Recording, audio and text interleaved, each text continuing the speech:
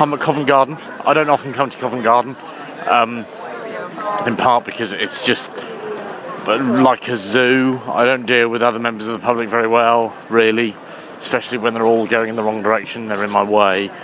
Like now, actually, people like walking along like they're in the park. But in Covent Garden for Anna Nicole's opening. I know, how tiresome. What a tiresome joke. It's the premiere of Mark Anthony Turnage's... No, thank you, I don't want a leaflet. Mark Anthony Turnage's Anna Nicole.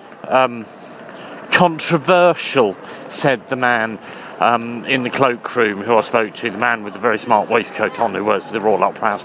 Controversially said, lots of people have already made their minds up before they've even seen the performance. But I've read the score, he said.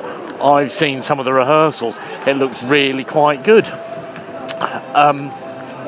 Which is nice. That's a very nice thing.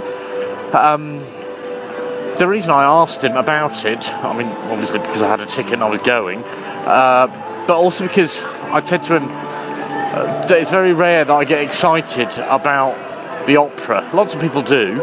I'm not criticising them, I'm not judging them. But I just don't get opera, really, on the whole. But a little bit intimidated by it. This is not the opera, obviously. This is just a busker. Who doesn't have a massive crowd of people around him, has to be said. Oh, he's maybe got one person. Who's digging deep for money. That's good. So yes, I asked him about the opera because I was terribly excited about coming to the opera, and there is a buzz about the event. There are a lot of people queuing up for returns, a lot of people queuing up, presumably with tickets already, to go inside,